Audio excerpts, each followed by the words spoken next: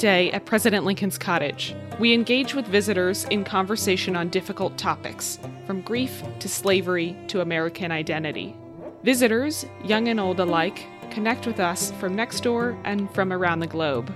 And occasionally we get asked a question on a tour that stops us in our tracks, one we wish we could spend a half hour answering. Some of these questions on their face seem innocent or simple, but on a second look, they contain a level of complexity that leaves us wanting to know more. Each episode will investigate a single, real question a visitor asked us here. At President Lincoln's cottage, we're storytellers, historians, and truth seekers. So we called on people whose expertise could speak to all the facets of these questions. I'm Callie Hawkins. And I'm Joan Cummins. This is Q&Abe. Come on down the rabbit hole with us. Let's take that half hour now. For this episode, we're working on the question, wasn't she crazy? This is a question I have heard variations of many, many times in the 12 years I've worked at President Lincoln's cottage. When discussing Mrs. Lincoln, it's often one of the main things visitors are curious about, and it's usually their first retort, like an explanation of why she might have reacted this way or that, depending on the story. It's rarely, if ever, malicious. It's usually more like a declaration of knowledge. And while these comments don't seem malicious, I also worry that they're not always shared with the empathy or compassion they deserve. Before I knew much about her, I, like most people, had a vague impression that Mrs. Lincoln was unstable. But how come that's the idea that's stuck in the general consciousness? Where did that come from? While there are some parts of her lived experience that it's connected to, including the death of her son and her husband's murder, and we'll talk a lot more about those facets later in the episode, one of the things that's fascinating to me about this question is that much of her lasting reputation was shaped by people with an agenda regarding her husband and his reputation. Even as early as the 1870s, biographers like William Herndon were choosing to emphasize stories that reflected Mrs. Lincoln in a more negative light in order to make themselves look closer to President Lincoln. So, what kind of truth might there be to that impression? Was she crazy? One of the possible reasons floated for Mrs. Lincoln's quote-unquote craziness was that she was very ambitious and wanted to be involved in politics. But when she arrived in Washington, she found her ambitions thwarted and then acted out of frustration. We checked in with Dr. Catherine Clinton, a biographer of Mrs. Lincoln and a member of our scholarly advisory group, for more information. What were Mrs. Lincoln's political ambitions like when she arrived in Washington? Well, it was not her first rodeo. Mary Lincoln had been with her husband before as an obscure congressman's wife. But Mary did have great ambition. She came out of the bluegrass of Kentucky, where her father was a great politician, that she might ride horseback down the road to Henry Clay's house. And she knew about presidential politics. She, in 1860, was personally acquainted with 3 of the 4 candidates running for president, married to one of them. So we know that she did have quite a political ambition, which was quite unusual.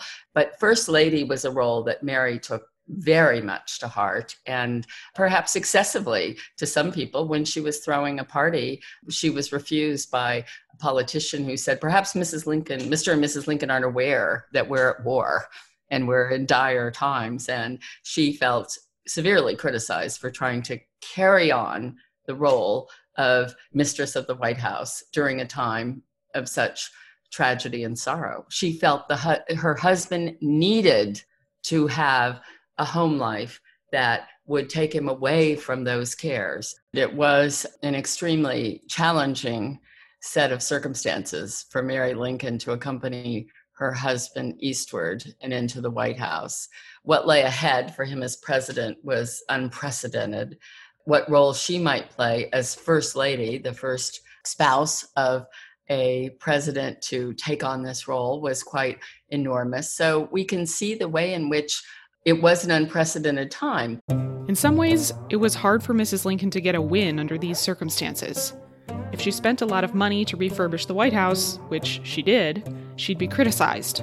And if she left it shabby, she would have been criticized as well. Catherine told us more about the high level of public attention Mrs. Lincoln faced while living in the White House. While the press was busy, there were paid agents, people trying to infiltrate the White House to write stories about her. Every time she left the White House, there was commentary. It was said that the telegraph lines would trill with her every move. So she was really, I think, one of the first members of the White House to be put under that glass and given such intense scrutiny. There were women reporters who wanted to have interviews with Mary, and she did meet with some of them. There were people who wanted to shadow her. What were her activities? We're all very familiar with that today. But, the mail was censored. Mary couldn't write something out without anyone reading it. Nothing came into the White House. Although I will credit her that she was often given the opportunity to speak out, to make statements, and she didn't. She felt it would be unworthy to her husband. She very carefully thought about the cultural influence that she would have during that period. And I think this was, again, unprecedented. But I do think that, again, sexism plays a very strong role. It really does seem like Mrs. Lincoln's time in D.C. turned out considerably different than she might have imagined it while living in Springfield. She faced a lot of obstacles performing her role as First Lady in wartime Washington, and all of the things that made her husband's presidency a difficult one made her work as the First Lady difficult as well. We wanted to know more about what kinds of obstacles women face trying to access political power and how they go about handling them.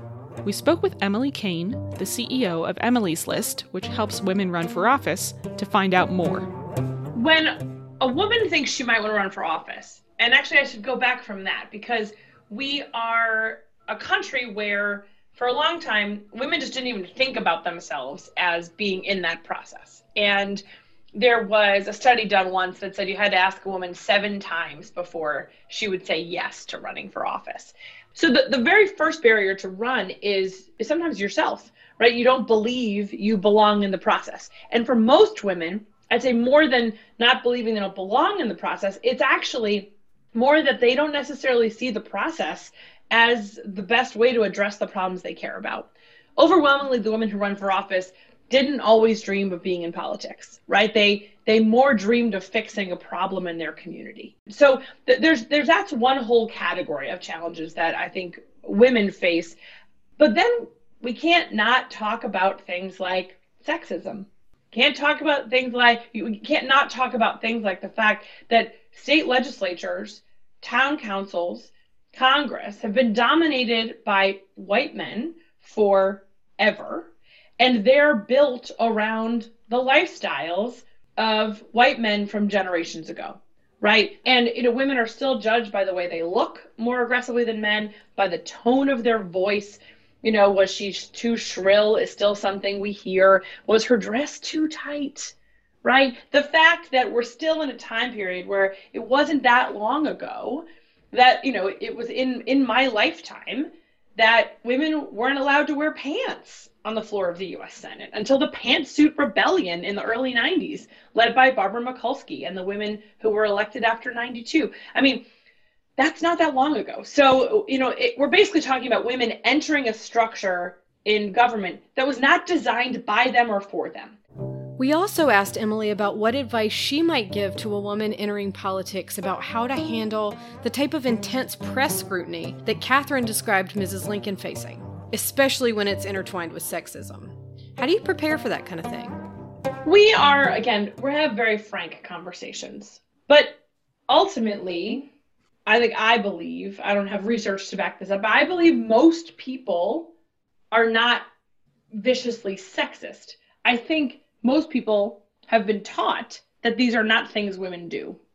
So it's our job to help unteach them and show them. And so when a great example, and I know I've mentioned her name a few times, but I'll do it again because she's amazing. Gretchen Whitmer, the governor of Michigan, when she was running for governor, she would tell a story. I've heard her tell it a bunch of times where she would say she was at a public meeting or something, and a man asked her, Gretchen, are you going to run as a woman for governor? And I'll let you think about that for a second. And I'll tell you, she's so gracious that she knew he wasn't asking, are you really going to tell people you're a woman? You can't really avoid that. What he was really asking was, are you just going to run on women's issues? Right? Because people still think all women are the same and that women only run for women's issues, which is not true. Gretchen Whitmer ran for governor on a slogan of fix the damn roads. That was her slogan for running for governor. Fix the damn roads. And she said it just like that, from one end of Michigan to the other. And there's an opportunity to be had. Obviously, if someone's being awful or mean or aggressive or hateful, you should not deal with them. That is, do not engage, right? Move on. But if someone's asking a question who's not being hateful, there's an opportunity in there to have a teachable moment. And it is an unfair burden that women face. There's no question. But it is also something that we have to reckon with. That's part of it. And someday it won't be. Someday people will stop asking women why they don't have children if they're in their 30s, right? Someday, but not today. So in the meantime, we educate women on how to answer those questions. We talk about those answers. And we also help those women connect to one another. I'll give you a great example. The women many of whom are elected, some of whom will soon be elected, who were all veterans or in national security last cycle. Alyssa Slatkin from Michigan, Elaine Loria from Virginia, Mikey Sherrill from New Jersey. There's a group of women, and they were on a text chain together for the whole election in 2018 and trying to support one another about, oh, I got this question, or how did you handle this, or what are you hearing for this? You got to have each other's back. And I think as women, that's how we make a lot of positive change. That's certainly been my experience, that having peers to call on for advice can help you get through something difficult. It made me think about Mrs. Lincoln in the White House, who had a friend or two, including Mrs. Keckley, who we discussed last episode, but didn't have access to a support network of former First Ladies, for example. Since it seemed like Mrs. Lincoln may have felt disappointed in her expectations for life in D.C., we asked Emily to speak to her experience. What's it like to lose an election? It's a great question. So I've lost 2 elections. I lost my race for Congress in 2014 and again in 2016. I ran again in 2016 because I knew I could do it better, and I did. Just Donald Trump happened and he won my district, so it didn't really go my way. But the first time I ever lost an election was in 2014. And for me, I had not had a plan for that. I was predicted to win, right, by everybody. And I had worked hard enough that I thought I would. And so when I woke up the next day, I didn't have a plan for that, right? They'd called my race in the middle of the night. There was no big concession speech, right? I called the guy, congratulated him. Of course I did. But the next day, there wasn't really a plan for that. And for me, it was a moment of sort of laying there in bed with my eyes closed, saying to myself, I don't know what this is going to feel like when I open my eyes. But ultimately, opening my eyes, looking in the mirror and saying, oh, I look like myself. Huh, that's funny. And then having breakfast with family and friends and saying, oh, well, they all still love me. That's good. And honestly, sort of this process of over the course of that day and the weeks that followed of realizing that I was a completely intact human being still, because I had run as my whole self, because I had done everything I could. I didn't take any, I didn't cut any corners. I didn't not meet any goals. I did all the things I lost fair and square, and for me, I'll never forget the day after the election, I came down out of the hotel we were at, and there were reporters in the lobby waiting for me, something I had not planned for. And I was wearing a sweater, and I think I had my hair in a ponytail, and was wearing jeans. We'd had a blizzard the day before because it's Maine, and they put these microphones in my face. They're like, Emily, what are you going to do next?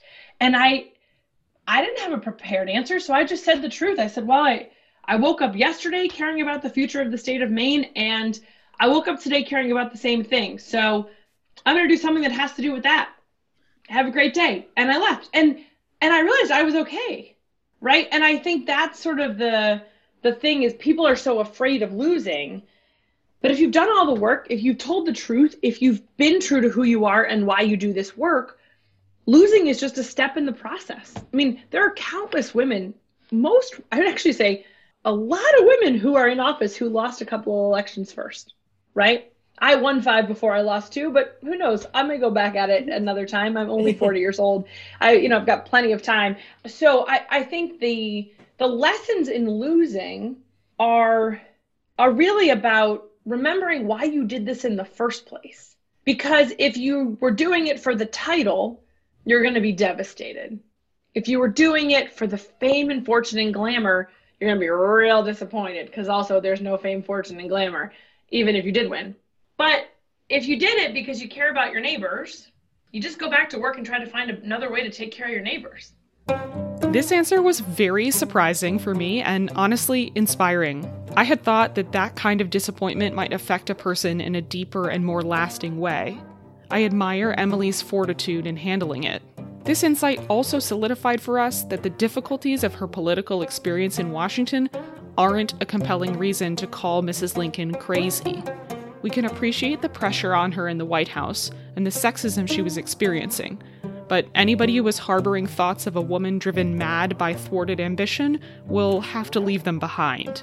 Another component that sometimes comes up in the conversation around Mrs. Lincoln's mental health is the head injury she suffered in a carriage accident on her way to the cottage in 1863. The carriage had been sabotaged, and Mrs. Lincoln threw herself from the crashing vehicle and hit her head. Her injury was serious enough that there were worries it would be fatal, but she ultimately survived. We went to talk to Dr. Anjan Chatterjee, a neuroscientist at the University of Pennsylvania, about how head injuries can affect a person. What is dangerous about a head injury? I think many people have an idea that a head injury is especially dangerous from other kinds of injuries, but why? What about it is dangerous? To some extent, it depends on the severity of the head injury. So the usual things one might want to know is, did she lose consciousness at the time of the injury? Was she debilitated where she had to be, say, in a hospital or some sort of care environment for several days before she went on? And part of the reason this is relevant is that head injuries vary widely in how severe they are, right? Everybody's bumped their head every now and then getting into a car or something like that. There's a low-hanging doorway. We've all done that, and most of us are still wandering around under reasonably good conditions. So severity matters, and it is probably the case that age matters as well. All of that matters. And then where the location of the head injury, and if you think about the brain is housed in our skulls.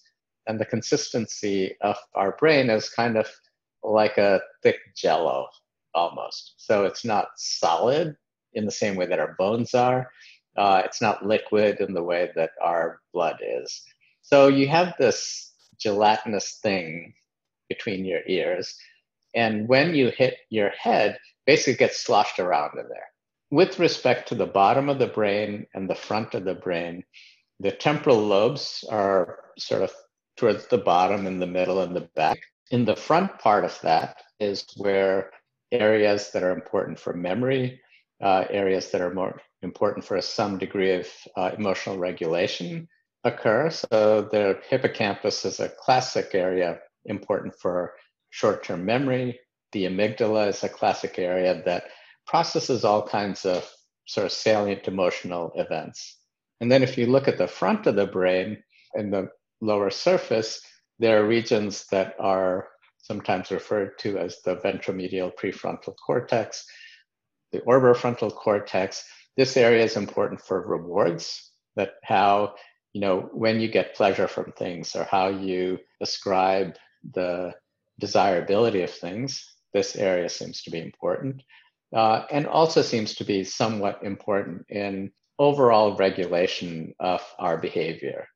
And so the classic sort of idea is that when you have damage to some of these areas, one can sometimes see quite profound changes in personality without necessarily changes in someone's perception or their motor coordination.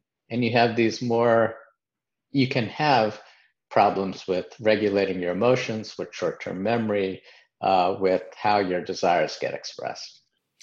Things that are really intangible, but still have a big impact on the way you interact with other people.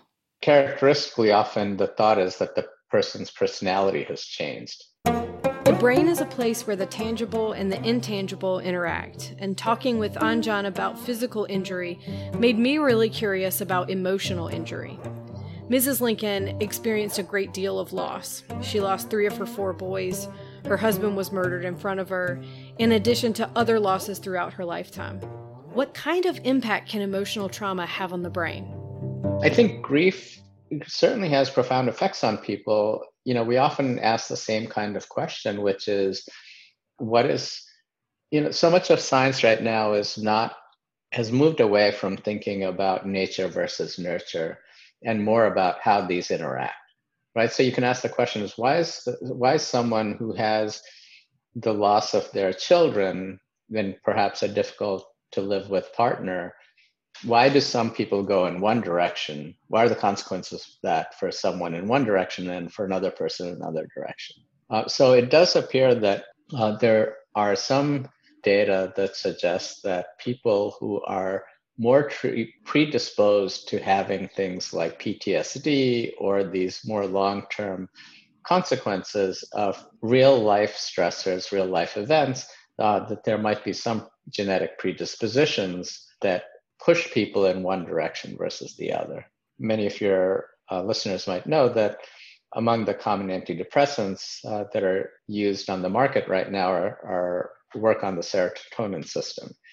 But we start out with individual differences in how that system is organized. And it appears that some people are more inclined or predisposed to react in ways that pushes them further towards depression or having these grief responses that it's difficult for them to get out of. This is really the third major reason folks might see as a reason Mrs. Lincoln was so-called crazy: her reaction to the depth of loss and trauma that she experienced. This fall, we're opening a new exhibit on the Lincolns' grief and child loss. The exhibit is the first of its kind at a historic site like President Lincoln's Cottage, and will connect the Lincolns' experience with modern bereaved families whose children have died as a result of illness, disease, physical and gun violence, and other tragic circumstances. It also highlights themes and ideas to bring light to the experience of child loss across time and experience.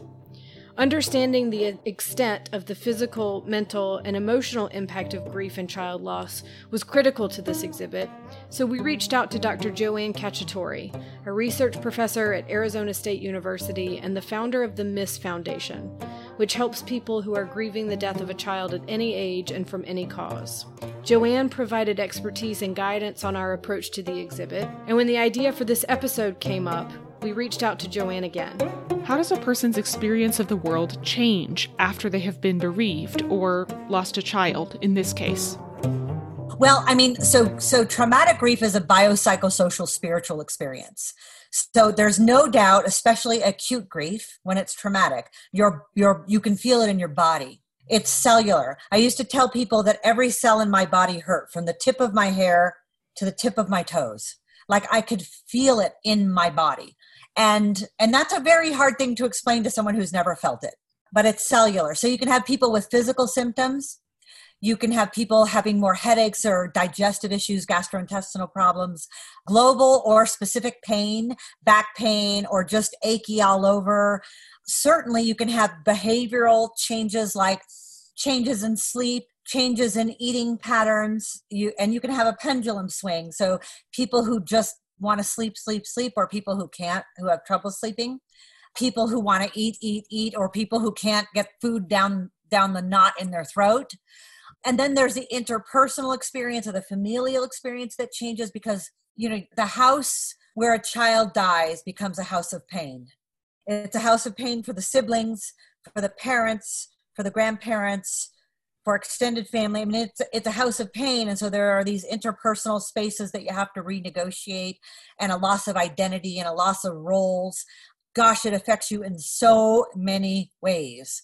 There are so many vast, wide, and deep effects. And this is why when our culture tends to sort of minimize the experience by, come on now, it's been 2 months. Let's go. Time to get back to life.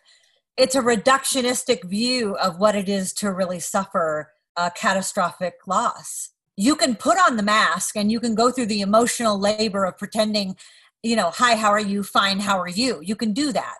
But grieving people have to have some safe space to be authentically who they are, or it's soul killing. So if it's hard to be in your own body, interacting with yourself when your child has died, can you imagine, for example, how Mary Lincoln tried to interact with the public, right? I mean, she could barely hold herself up. So can you imagine then what it's like to have to put on that face almost all the time because you're under public scrutiny. I mean, it's hard enough when you've got a little bit of privacy, but when you're in the public eye, it changes everything.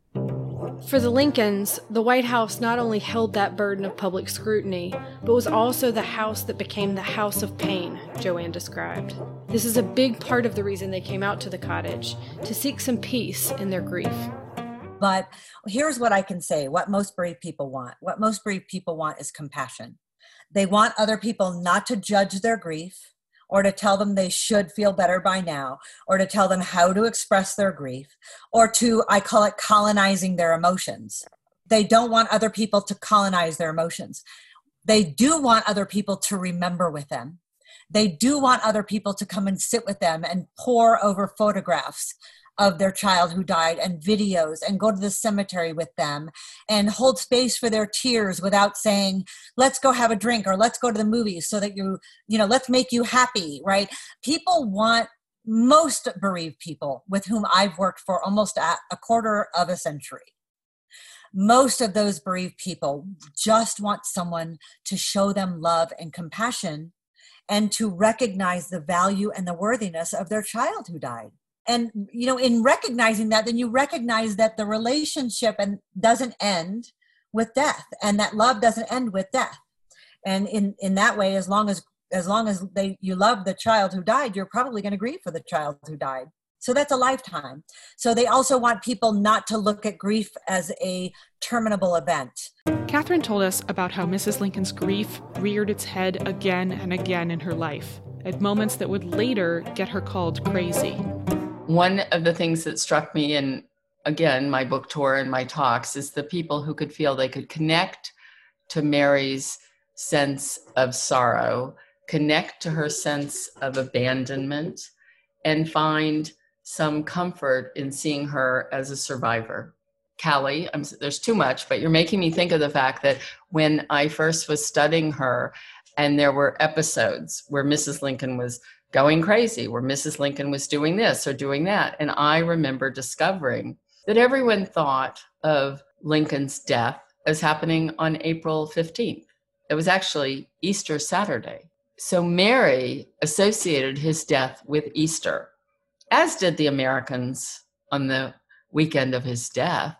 So imagine my surprise to discover that some of these incidents with Mary seeming to lose touch with reality, particularly when she was in a Chicago hotel, when her son had to confine her. That was 10 years after the death of her husband and an anniversary.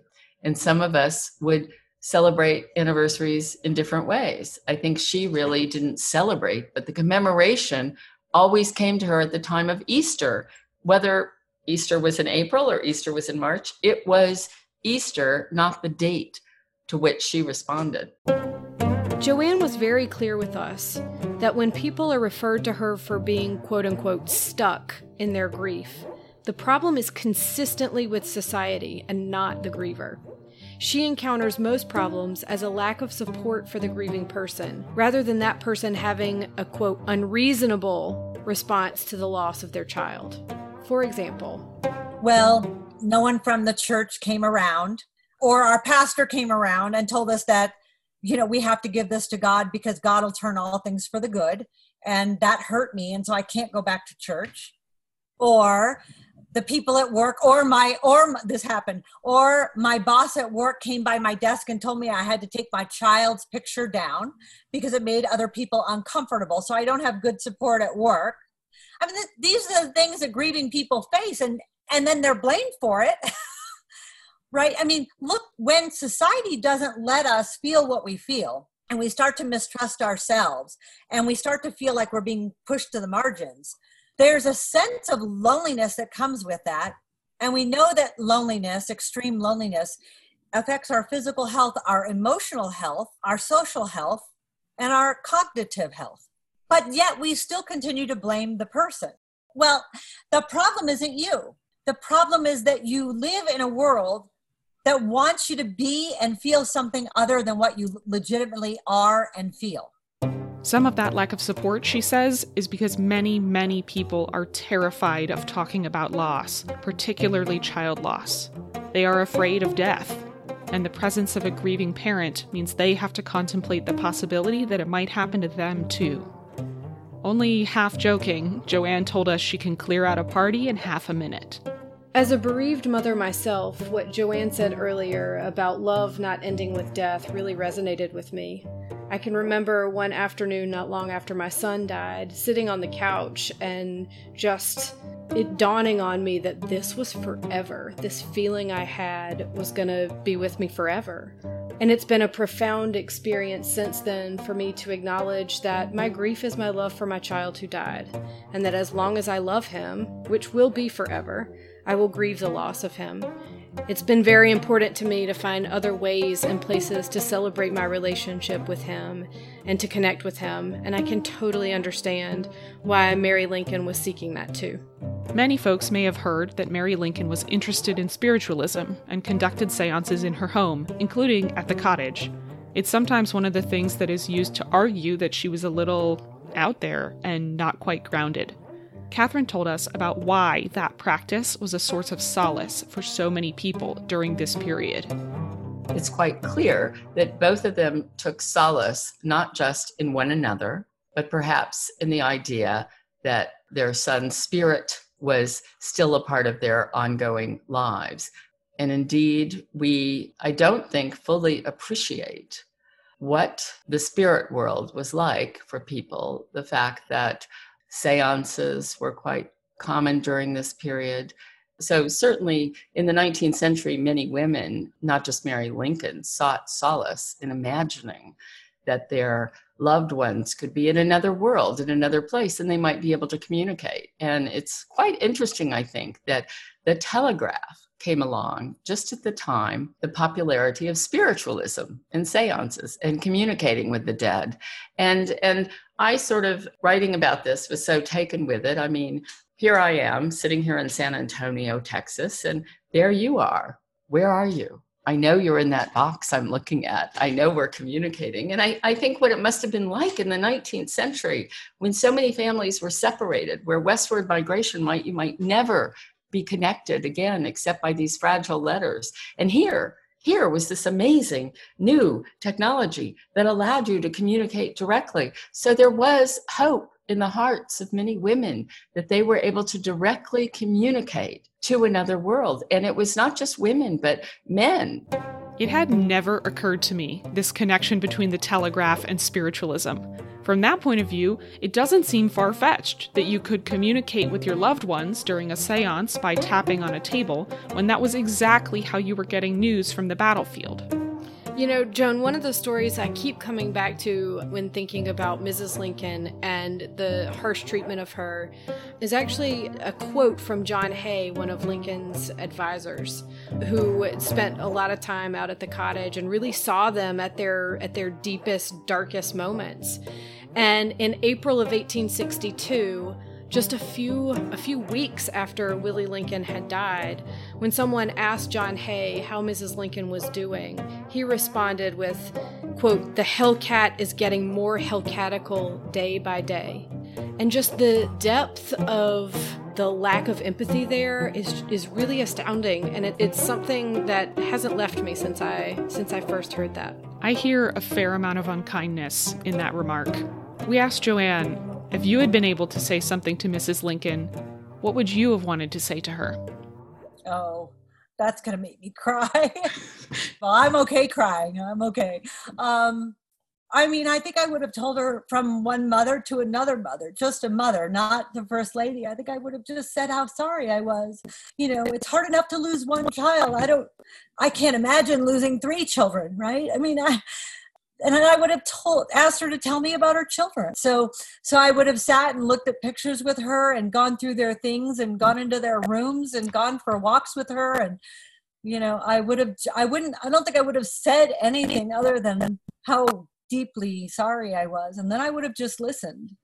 People didn't really know what to do with Mrs. Lincoln after Willie died, and even less after her husband died.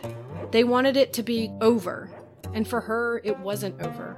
Catherine described it to us as Mrs. Lincoln being an, quote, inconvenient widow. Part of the reason her reputation is what it is today is because she's the one who survived. And that brings us around to, what does crazy mean? I was wondering about this during our conversation with Anjan. What does it mean to call someone that? Are they behaving strangely? Are they feeling things you think they shouldn't be feeling? Are they just sort of too loud in the way that they're feeling them? And I feel like that's one of the things I find fascinating about approaching this question, is to say, hey, there are a lot of different ways you could have an experience of this person in the world that might be a lot more complicated than this really basic word. Yeah. And there are some conditions. Disclaimer, I'm not one of these people who thinks disease is entirely a social construction, so that is not my point. Nonetheless, there are situations where, so for example, for many years, epilepsy was regarded as crazy, right? As that, these people are just kind of flailing about, losing control. There were mental asylums for people with epilepsy. It was considered purely crazy. On the other side of that is we now think of attention deficit disorder as a condition, whether you want to call it a disease or not. But to some extent, that's an artifact of, at some point we decided that kids, and mostly boys, have to sit at a desk for X hours every day, right? A completely unnatural thing for kids that age to be doing. And if they can't do it, we say they have an attention deficit disorder. So I think there are also ways in which sort of culture frames these things where people just vary on a spectrum on, and then some of them are clustered and said, this is a disease or this is a condition for which we have to do something. Yeah. And I think for me, the demarcation on like, which of those do you need to do something about is like, which of them are causing suffering? Yeah. Catherine, who has a lot of practice encountering this question herself, added, when the question is posed, as it was when my book first came out, nearly every book talk I gave during the Q&A, one of the first questions was she crazy? So I did have a little bit of a, can we define this? And so I would say medically or mentally, logically or legally, clinically or culturally, at one particular point in her life or throughout adulthood. Was she psychologically unbalanced by, or was she actually a victim of Victorian values that adjudged female intellectuals and outspoken women as hysterical, using the very term? Was she hormonally challenged? Was she impaired by disease? Was she struck down by the side effects of menopause? Was she debilitated by late onset dementia? I actually think she was quite skilled at coping with those challenges that came her way. And in order to get Mary into a position to where we might look at her squarely and not see the imbalance of crazy Mary spending all of Lincoln's money, Mary the wicked witch, Mary the vain, I tried to do what I could to humanize her and tried to address some of these issues.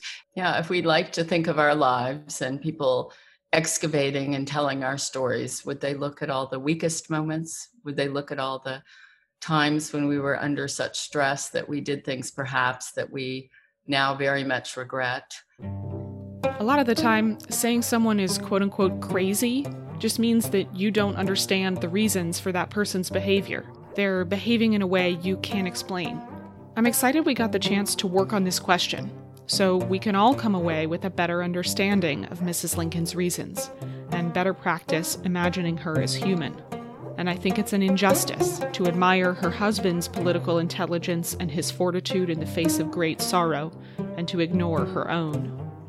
It's truly a disservice to distill her very nuanced, very complicated, tragic story into a few sound bites like, quote, oh, she was crazy. I'm really hopeful that in the work we do here at the cottage, we can help complicate that by sharing the breadth of Mrs. Lincoln's lived experience. And we want to encourage you to think about, whose experience do you want to understand better? Who around you might need help and support right now? How can you remind yourself to start with compassion? This episode was produced by me, Joan Cummins, and Callie Hawkins, with backup from the President Lincoln's Cottage team. Music for Q&A was written, performed, and is copyrighted by Clancy Newman. Q&A is possible thanks to generous supporters of President Lincoln's Cottage, including the National Endowment for the Humanities. To find out how you can support this podcast and other programming, visit us at lincolncottage.org. To the visitors who've asked the question behind this episode, may we all get the chance to imagine each other with compassion. Thanks. If you've enjoyed the episode yourself, please leave us a review or subscribe in your podcast app. You can also write to us with comments or questions at podcast@lincolncottage.org. President Lincoln's Cottage is a home for brave ideas. Stay curious.